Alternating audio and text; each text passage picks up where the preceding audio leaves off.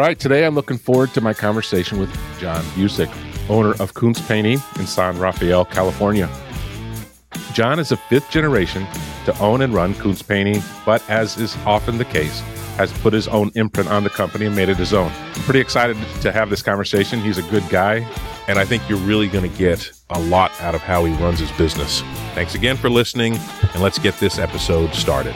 My name is Scott Lawler, and I'm a 35-year veteran of the painting industry where I've been part of growing several multi-million-dollar painting companies. I have worn all the hats and have experienced everything you have experienced, are experiencing, or will experience. There is lots of chatter about getting to $1 million, but what very few focus on is what it takes to blast through Death Valley and create the multi-million-dollar company of your dreams. We don't focus on fads, tricks, or shortcuts. We focus on solid foundational business principles and data that deliver results. This is the Consulting for Contractors Beyond $1 Million podcast. So, John, thanks for being on the podcast. Yeah, thanks for having me. Happy to be here. Nice. So, as we always start, tell me about the early years. How did you get into painting? It's going to take an hour. I didn't have a choice. I was born into a painting family. In fact, when growing up, I painted every summer. My first job was my dad would bring home the deuces that were used, and I had to clean them in the backyard. He paid me 25 cents a bucket. It was my exposure to the painting industry, and ever since then, I wanted nothing to do with it until I went off to college, finished school, got a job in the corporate world, and realized those buckets aren't so bad. So came back to the family business, and the rest is history. There's a lot more in there, but keep it short. What'd you study in college? Business administration. You did? Okay. And how long did you work in the corporate world? Did it for 3 years. I had an interesting prior to that. So I went off to run a rafting company in Fiji. I managed 30 local Fijians and spent a good almost 9 months there managing that rafting company, and then came back to the States, met my wife. We were both river guides, and then we decided that we were going to settle down. And I got a job I went from the raft guide, running a rafting company, to a suit and tie in downtown San Francisco. And I quickly hated that. So I did that for a couple of years and then realized maybe I should join the family business. Now, how did you get a job in Fiji as a raft guide? I mean, how did that even happen? A good question. I went to Chico State, which I was highly involved with the outdoor program there. I was the president of the outdoor school. Through a few connections, got hired by an international company, and they shipped me off. That was part of my internship and to finish school. So cool. So you were an outdoors type of person. Rafting was part of what you did in life, and that's how that happened. Very interesting. Did not know.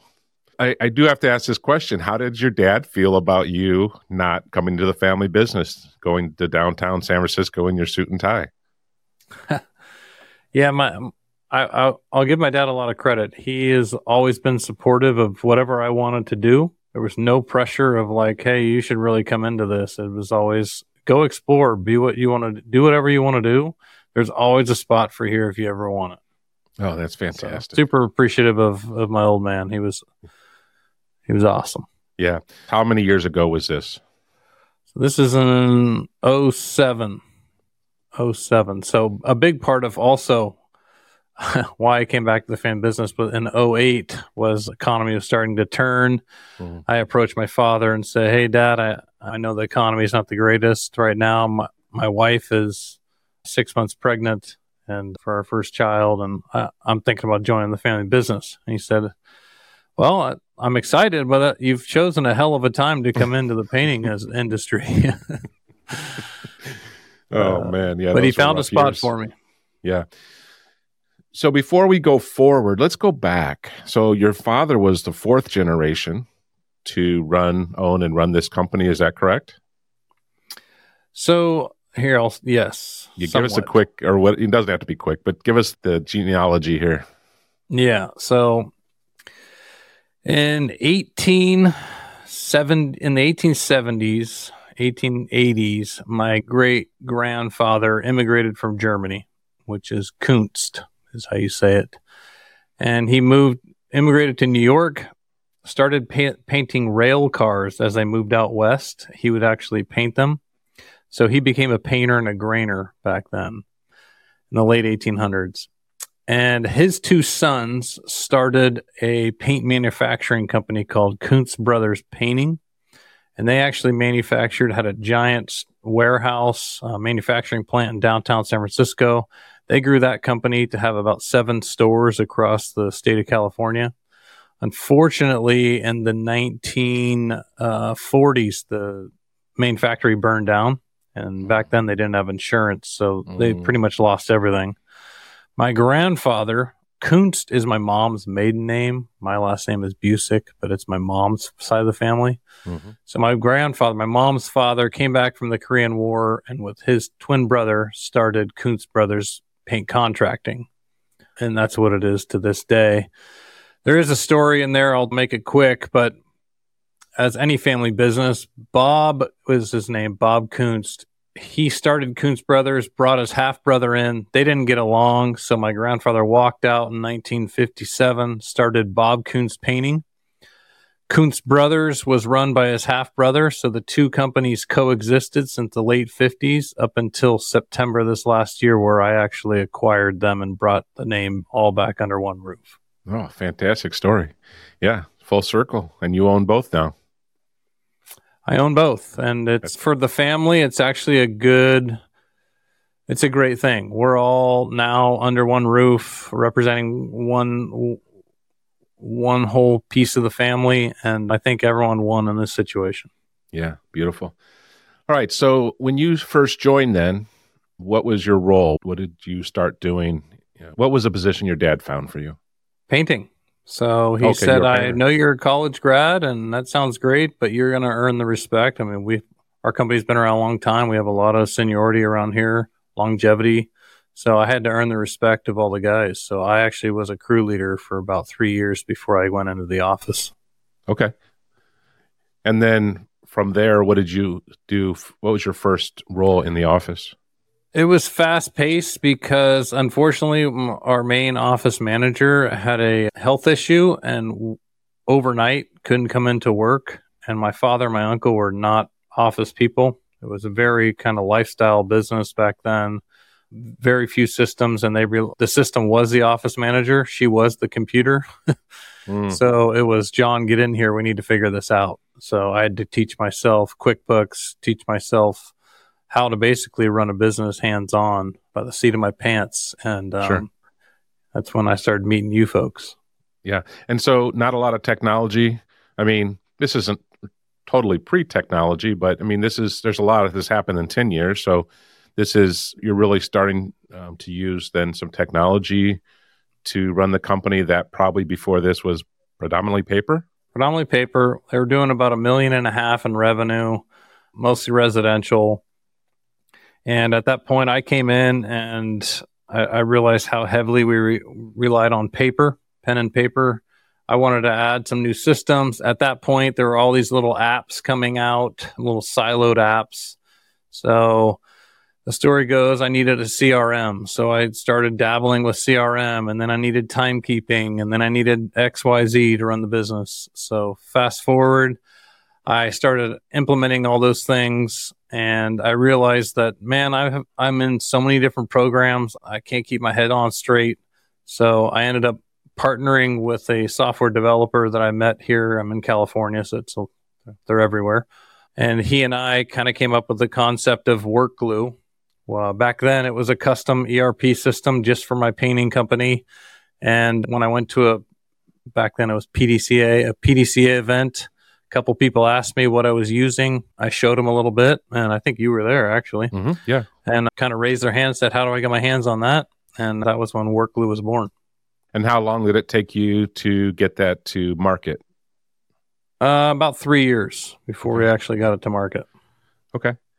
So that's a good place to go ahead and dig in here a little bit. So what does WorkGlue do, and what's its role, and who uses it? It's 90% painting contractors use it. It's basically, at the end of the day, it's a heavy project management and scheduling system. Basically, after you sell the job, Workblue takes over, you schedule it, you track your employees on it, you do some job costing, and we sync with a lot of other programs. That's kind of the nut and bolts of what Workblue is. It's a communication platform for internal use. Yeah, you have communication channels, things inside of it as well. Absolutely. Yeah, nice. All right, so you come in, you're basically, sounds like you're doing more operations, internal operations initially, 1.5 million. Any other roles you've done in the company? I've worn all the hats. I estimate, project manage, I'm the CFO, CEO, every hat you can think of. Since I've come in, my father is now retired, my uncle's retired, and I'm growing my team right now. So I'm in the process of that. We have grown the company to, we're going to do about 4.5 this year in revenue. We are about 30% commercial, 40% res repaint, some small commercial in there too, repaint, and 30% GC new construction. Houses, GC houses? Houses and some light commercial, yeah. Commercial, got it. Okay. So this is, if my timing's right, you're in 2011, 12. Actually, it's going to be past that because you did the 3 years of painting. Now you're in deep with the operations, learning the systems. They're your systems. So you created the systems to run this company. At what point does your father, or do you start talking to your father about taking over the business? Pretty quickly when I came in, it was the plan. But he treated me like a partner from day one. When I came into the office full time, and he treated me like a partner. He actually gave me half of his shares right off the bat, just to make me feel like I was a part of it, and gave me a voice, and pretty quickly. And he exited well. He's fully enjoying retirement at this point. He's still a sounding board for me. In fact, we had dinner last night at my house. He came over for dinner, and I got to vent for about 20 minutes to him like we used to always do. It's always, as Scott, it's lonely at the top, so sometimes you need those people. Yeah, exactly. So when did he fully leave? He left 2 years ago. Okay. So from the time you came into the operation side and started learning the systems, creating the systems, I would expect that one of the biggest things that you did then was really systematize and put everything in the cloud, probably. Is that true? Yeah. There's certain things that I still think are done better on pen and paper. Very few, but pretty much mostly in the cloud. All of our systems are constantly being revamped. They're never done, but we do have a lot of SOPs in place at this point. And as I continue to grow my management team, we continue to improve those. So just because it helps people understand the growth, from that time at 1.5 to today at 4.5, has it just been a steady climb all the way through? Yes and no. I mean, through COVID was a big boost, shockingly. We were hitting like 2.83 for a good amount of those years. And then eventually about 2022, we started really pushing it. So I hit 3.5. This last year I hit 4. Now we're going to hit 4.5. The ultimate goal is to hit 10 million by 2030 is our ultimate goal. Beautiful. All right. So let's talk a little bit about where do you do your business? Because California, people that don't live there, we hear all sorts of things. Silicon Valley, we hear San Francisco. So what is your marketplace? Who are you working with, and where are you doing that work? Yeah, good question. We are, if you can imagine the Golden Gate Bridge, San Francisco, essentially right when you drive into the city from the Golden Gate, it's called Pack Heights. From Pack Heights right there, all the way north, all the way up to Napa, Healdsburg. That's the territory we cover. It's about 40 miles. So not a huge area, but if you've ever been to the Bay Area, the traffic makes it seem like it's a long trek. Yeah. Okay. Now, we also, people that don't live there, all we know is the news, and then we understand it's a very expensive place to live. And so is that a challenge for your workforce? How do you find people to work for you? And is that been a challenge, or any more of a challenge than anywhere else? Absolutely. It's always a challenge. Most of our employees commute in. We do have some pockets of lower income housing in specific areas that some guys live, but most people are commuting in 45 minutes to an hour to our shop. And that's just unfortunately the way it is. If I had a magic pill, I would solve that. I would certainly pass that around. But it's been a challenge, finding new people, just like everyone in the country with our state of the industry, boomers retiring. We're facing the same challenges, but I do think it's exponentially a problem as you have the housing crisis where we're at too. Yeah, I would imagine. All right. So you already talked a little bit about your service mix. What is your employee model? Are you all W-2? Do you do some subcontracting? Is it a hybrid? So we're 100% W-2. Can't really sub your own trade, your own same license in California legally. So 100% W-2, and we do sub some drywall, wallpaper, that kind of stuff. Yeah. As it came out of my mouth, I realized I'm like, he's in California. He can't sub. And I never have heard it stated so perfectly that you said you can't sub your own trade. I like that helps me because I do have some clients in California, and I know that to be true. So glad to hear that you say that we're above board. And in California, I get that. It's tough. So tell me a little bit about your organizational chart. What's it look like? What's your management staff look like? And how do you manage the painters? So I have a full-time office manager who helps with the bookkeeping as well. And so my finance side looks like my bookkeeper, office manager, and then I have a month-end bookkeeper that comes in and does the reconciliation. I like to keep that separate, but I still manage the overall finances. In terms of marketing, I have a part-time marketing person that kind of heads that up. I use a third-party service as well, and they're kind of my hybrid marketing team, and my part-time lady works directly with them to produce content for them in-house, and then they push it out. And then I have, for my sales and estimating, I still estimate quite heavily. I'm still doing about 60-70% of the estimating. I do have another estimator recently hired, and his role right now is mostly the repaint market. I have a full-time field manager, and he's in charge of scheduling all the crews. And I have a full-time shop manager who is in charge of all the vehicles, safety, and all the shop. And then I have about 12 crew leaders. And from there, we have 4 other paint positions below them. So we try to create... What we've done is we call it the Kunst painting career path, and they can move up the ladder and finally become a crew leader, which is a pretty senior level in our company. A lot of things to impact there. The part-time marketing. So how did that come about? Was it because someone wanted to only work part-time, or that's what made sense for your combo with your third-party marketing people? That grew organically. I was trying to do it myself. A couple other painting contractors use this. Social Jack is his name. Phenomenal. I'll give him a plug. He's out of New Jersey. I know a few other painting contractors that use them. I was producing. They kept getting on me on our monthly calls of like, John, we need more photos. We need more content. We need stories. We're happy to produce it all for you, but you got to do it. And I'm like, hey, guys, I can't do that. I'm too busy. Well, you better figure that out because we can't do these stock images and keep putting that out there. So a friend of our family, she's been doing marketing and videos and producing content for local real estate agents. And as the market has kind of slowly shifted with the rate changes, she had some more free time come available. So I brought her on about 3 months ago, and she's been great. So she's doing roughly 10 to 12 hours a week. She shows up on job sites. I kind of have a schedule for her on a weekly basis, takes before and afters, writes the stories, does employee spotlights, that kind of stuff. Now, the 60 to 70% of the estimates are done by you. Okay, everyone's doing the math now, John. This is the way it works.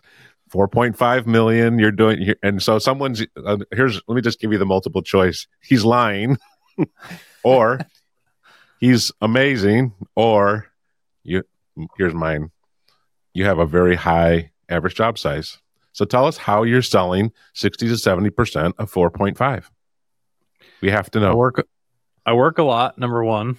Our average job size is around 24,000. Okay, that helps. And we have a huge network of repeat business. So we've been in business a long time. Very fortunate in that aspect. I don't take that for granted. So when I say estimating, a lot of it's order taking, quite frankly. Yeah. So I can't give myself that much credit, but I still help with the coordination of it all. We still do quite a lot of our GC work. Those average job size are around 100,000. So Okay. Yeah. It sounds like a lot, but it's really, when you start breaking it down, it's actually not too bad. Well, we are about halfway through this episode of the Beyond $1 Million podcast from Consulting for Contractors, and we still have some great content left for you. Before we get to that, though, I wanted to let you know about some resources that are available to you via the show notes. You'll find links to our website, social media outlets, and highlights of this show. You'll even be able to schedule a discovery call with Scott and our team to find out how Consulting for Contractors can help your contracting business. It's very low pressure. We'll ask you just a couple questions, see what your current situation is, and then get you started toward the contracting business of your dreams. The best part about it, it's completely free. So just click on the link in the show notes, or you can visit our website at www.consulting4contractors.com and reach out to us there. Again, that website is www.consulting4contractors.com. Now here's the remainder of the show.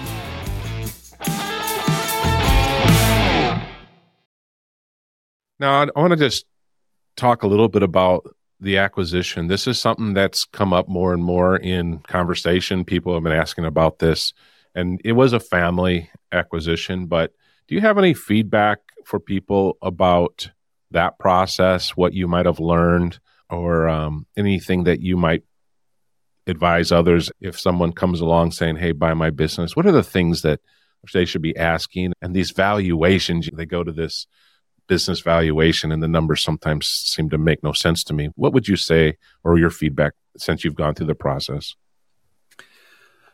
That's a tough question because every single deal is different, but I'll give you kind of my 2 cents of what I learned through the process. There's a lot of things to unpack when you're looking at buying a business. Most of it is subjective. Very little is objective when you're buying a painting company, meaning the assets, right? You're basically buying whatever the assets are in that company with a subjective multiplier that says, hey, I'm going to throw some value at the name, and maybe they have a list of clients. But other than that, you're really buying the vehicles and the equipment that the company has, and that's about it. So in all reality, majority of painting companies, especially the way they're run in the United States, they aren't worth anything. Yeah. I agree with you. Where a lot of people think, oh, my business is 5x my total revenue or my net profit or whatever. Your business is worth whatever someone willing to pay for it. And that's the end of the day. That's my take on it. So if you're the only one looking at acquiring a company, and you're the only one looking at it, you're in the driver's seat and you're actually the one who's in charge of the multiplier. Now, if you're looking at it and maybe you're talking to an owner that has some in-house employees that are actually trying to structure a deal too, or they have another third-party buyer. One thing I'm not familiar with, as I keep hearing, similar to HVAC and electrical, that private equity is starting to enter into the market. That's a different multiplier. Those people obviously see the systems and value within that company. So that's probably a different structure. But majority of painting businesses, the mom and pa's, especially in the residential world, are not really worth much. So with that being said, I would throw the 2 cents that I had very good advice from my lawyer. And I'm not giving any legal advice here. I would suggest you to talk to your lawyer about it. But look into structuring a deal that's an asset purchase only. So that avoids any HR complications. Otherwise, if you buy the corporation itself, you buy the shares. If you do that, you inherit all warranties and all HR complications that or baggage or whatever you want to call it that comes with it. So by asset purchase agreement, you're basically buying all the assets, the name, the website, the phone number, and that's it. Everything else is employees can reapply, and you limit warranties in there. So, yeah. So if I'm on the cusp of a work comp claim and I stay with the new entity, then your company inherits that injury, even though it occurred previous to you employing me. That sounds correct. I mean, I would have to check Yeah. on that. But No, yeah, right. No, but that's basically, I think that's great advice. So, and again, do your own due diligence. John's not telling you how to do it. He's just bringing his own 2 cents. Did your uncle stay on at all, or was it here's the keys and enjoy? I bought my uncle out. He's still hanging on as an advisor until June. Okay. So he's still and has a few specialty clients that he's working with as he passes off to the new estimator that we've hired. But yeah, pretty much. So he's not hanging on in terms of like some long-term buyout. I'm very fortunate. I'm super grateful for my father and my uncle for just bringing me in and kind of handing me the reins and letting me kind of do what I wanted. And they saw the future of it, and we all benefited. So yeah. All right, I want to shift gears here a little bit to your team. I'm talking about painters. Tell me a little bit about the vibe or the culture. If someone came into your organization, what would be some things? How would they describe your culture, and who champions your culture besides you, or is it you? Culture. Wow, that's always on the forefront of my mind. Trying to keep my finger on the pulse of the culture is a constant challenge as a business owner. I will say that, but it's one of the number one things on my plate that I'm always searching to improve. For a long time, I was trying to drive the culture until I realized that I was the wrong person to do that. Don't get me wrong, I'm highly involved in it, but by promoting people from within has really helped shape the culture of our company. And that's exactly why we created that whole Kunst painting career path. We wanted to promote people from within and give them something beyond the ceiling of a crew leader. So Miguel, my field manager, has been with us for now 20 years. He started as an 18-year-old painter with no experience, an apprentice. And fast forward to today, he went all the way through the ranks, and now he's in charge. And I think he kind of drives the culture of our company, along with a lot of others. So we have some really long-term employees. We have one employee that's been with the company for 38 years. He's still a crew leader in the field. He's set to retire in 2025, and I'm just super grateful for him. I've known him since I was a kid. And then there's a lot of other folks that have been with us for 10, 12, 15, 20 years. And then we have a younger crew, not crew, but a younger class that's up and coming. They've been with us from anywhere from 2 to 5 years, and they're kind of the new age of the culture. So it's constantly evolving, and it's also challenging when you have that many people around that have been here for so long that change is hard no matter what. And when you have that longevity of a crew, it's change is real hard. Yeah. So if I heard you correctly, Miguel is the one that's driving some of the culture, or is driving the culture as far as the field employees go? Miguel and I together work hand in hand and really drive that. Yeah. Sure. And why do you think I don't know the right word here, given him this responsibility, or has it just been natural? Or you said you determined you weren't the guy to lead this charge or to do this. How did that happen? And was there a specific handoff? Is there a mandate? How does he know he's doing it well? How did that work? Part of it's intentional. Part of it was Miguel saw some areas that we could improve on. Let me give an example. Something as simple as we provided donuts every Friday, in our shop. Guys come to our shop every day. We provide donuts on every Friday. And Miguel realized, he said, "Hey, John, do you mind if I take that over?" I'm like, "Sure, go for it. I don't have to stop and get donuts." He started getting Mexican bread in the morning. And I quickly realized, I a little bit out of touch with our own culture for our company. And the best thing, so guys were much happier about, they all thanked us and thanked me for it. And I said, "Don't thank me, thank Miguel. I mean, he's the one who did it, Simple things like that matter. That's what I've learned. And I feel like if I get in the way, and I think that's such a small but perfect example of I get in the way a lot in our company. I still need to get my finger on the pulse, but I feel like I get in the way both in the office and in the field. So I'm trying to find new ways, and that's just one of them. And Miguel's really the driving force out there. Yeah, excellent. So let's talk a little bit about the career path. When did that get developed? Was it hard to develop? And who runs that? So Bill Curtindale, he's been around the painting industry a while. Mm-hmm. He did a presentation at a commercial forum in PCA a while back on the career path that he kind of put together for a company he worked for. And I completely stole it from him, quite honestly. I really liked how he created this whole momentum versus, instead of most companies are, I'm a field painter, or I'm a crew leader or foreman. I mean, that's it.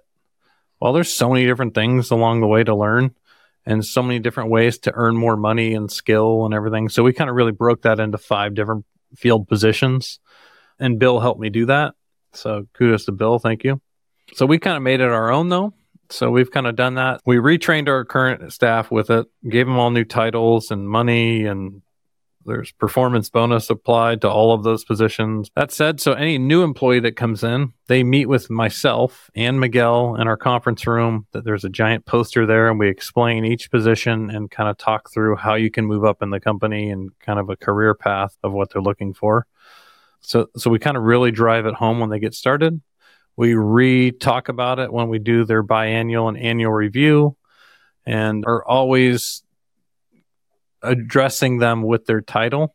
So just a reminder with them of like, hey man, as a painter 1, you're doing really well right now, blah, blah, blah. So just kind of reinforcing it. Is it perfect? No, it needs work. But for the most part, it's been a big game changer for our company. And then is this dynamic? In other words, are you training in-house? Are you helping people get to the next level? Or what's the plan, or how do they know what the plan is? So each level has 10 to 15 hard skills associated to it, from masking to sanding to cutting in with a brush to spraying or whatever. And then as you move up and you become a lead painter or crew leader, there's additional skills there that are soft skills, that are leadership skills. That there's also 2 tests you have to take in our company to move up to the next level. So once you become a painter 1, to get to painter 2, you have to take a test. You have to have a grip inspection. That's an old school term right there, Scott. Yeah, grip. Sure is. I know what it toolbox. Is. We call it a grip inspection. So you have your toolbox and we do an inspection. They have to label or repeat in English every single tool that they have and know what they are. So yes, all in-house. To get checked off to the next level, that's a big part of Miguel's job and other crew leaders that they're kind of working under. That's part of their job as a crew leader, is to check people off. Yeah, I love it. So why do you think people work for your company, stay at your company? What are some of the things that if I asked them, they would say, what are the superpowers? Hey, this company does this, that, and the other. What are the things that they've experienced with your company that have kept them around 38 years?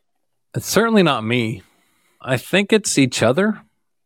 The guys in the field, like, they are not best of friends, but everyone gets along. Like, we have a pretty good shop. I will say that. And that's a big piece to it. Of course, we have great benefit. Like, we have this other stuff that helps contribute to that. We have 401k, we have performance bonuses, we pay a great hourly rate, we provide trucks, we provide gas cars, company clothing. I mean, there's a lot of other stuff. We do a whitewater rafting trip, team building stuff, and there's all these other perks. But at the end of the day, I think what it is each other. It's like a sports team. I kind of relate it to that. We're trying to put the best lineup together, but at the end of the day, they're the ones who really control the culture of that. And I feel like if we can throw gasoline on the right things, that they are the ones who really make that happen. I think that's why they stick around. Yeah. Now, you just mentioned whitewater rafting. Do you guys have some kind of event or a weekend or something that you do with your team? I think that's your company, isn't it? Yeah. So I'm, again, going back to my whitewater rafting days, I know they're in Sacramento, kind of northern Sacramento, on the American River. I take the guys, everyone who wants to come, fully paid. I take them whitewater rafting and camping for a whole weekend. And we do some team bonding stuff and just have fun. And we do it. We're going on our 4th year this year. Everyone's invited that works in the company. Pretty good participation? About 80%.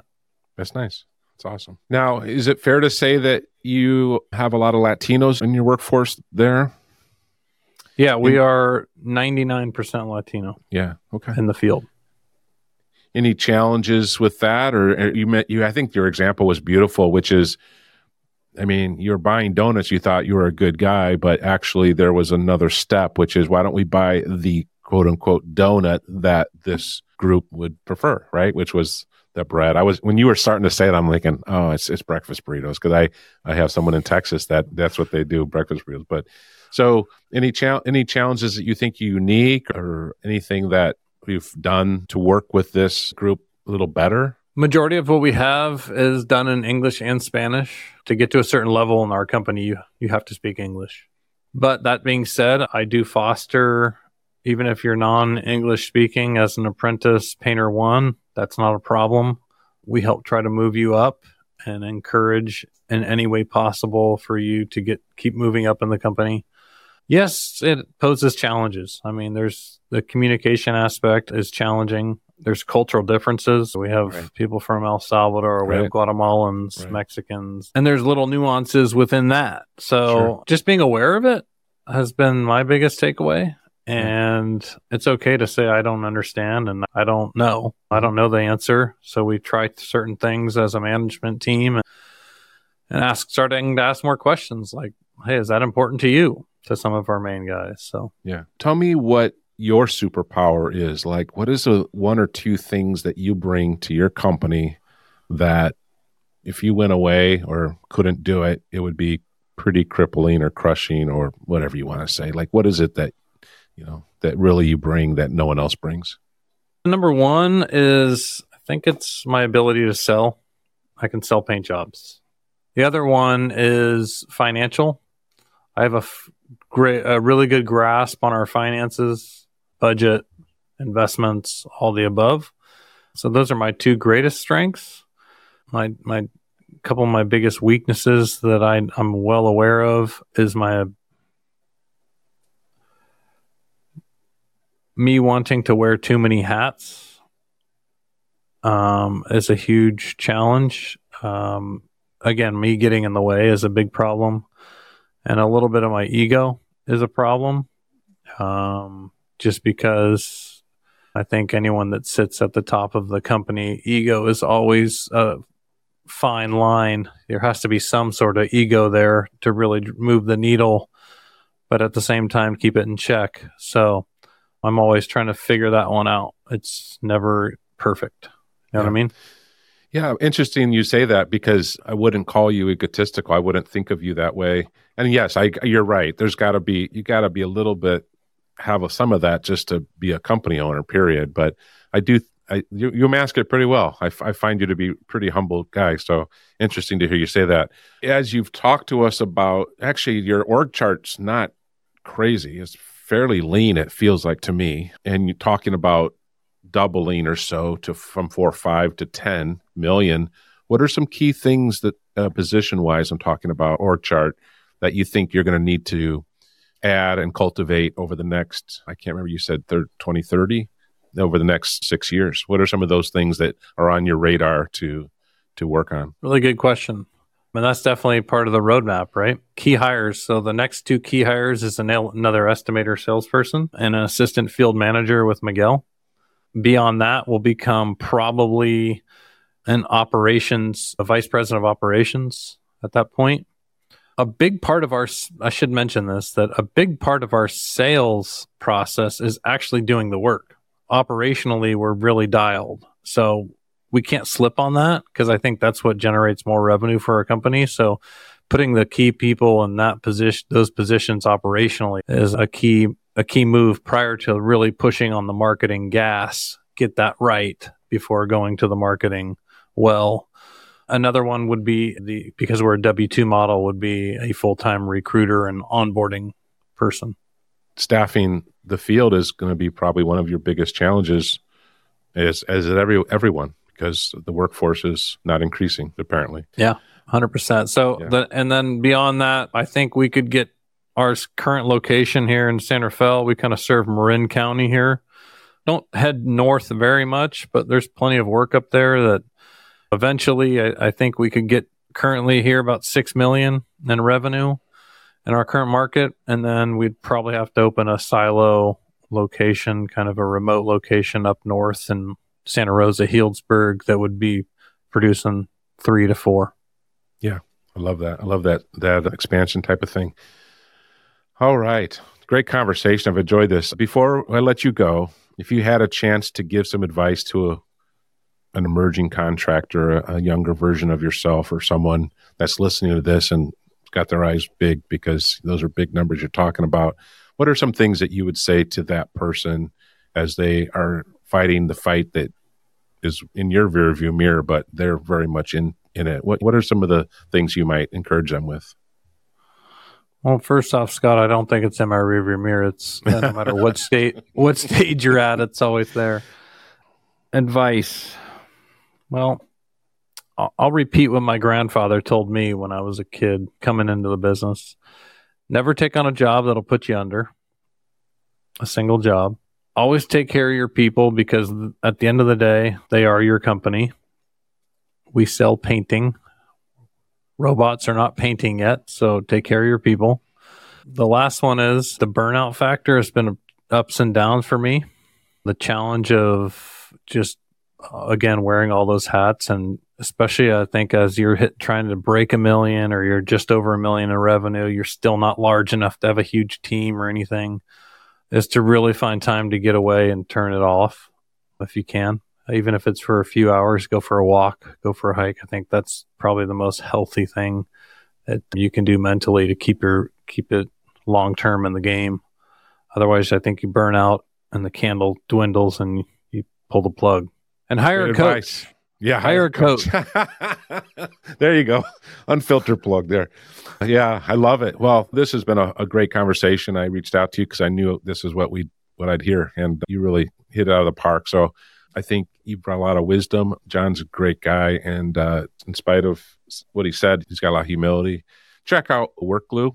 It's a great tool. It's a good fit for a lot of people. So go ahead. We'll put that in the show notes. And John, I appreciate your time. I'm glad to have known you through the years, and I think you've really brought some great wisdom to people that listen to this. So thank you. Scott, always a pleasure. Thanks for having me, and I hope to see you soon. Well, thanks again for joining us on the Beyond $1 Million podcast. If anything you heard on the show today intrigued you, or if you're just interested in getting in touch with Scott, please visit the show notes. You can click on the Discovery Call link to get started. We'd love to find out more about you, your company, and how consulting for contractors can help you grow your business to $1 million and beyond.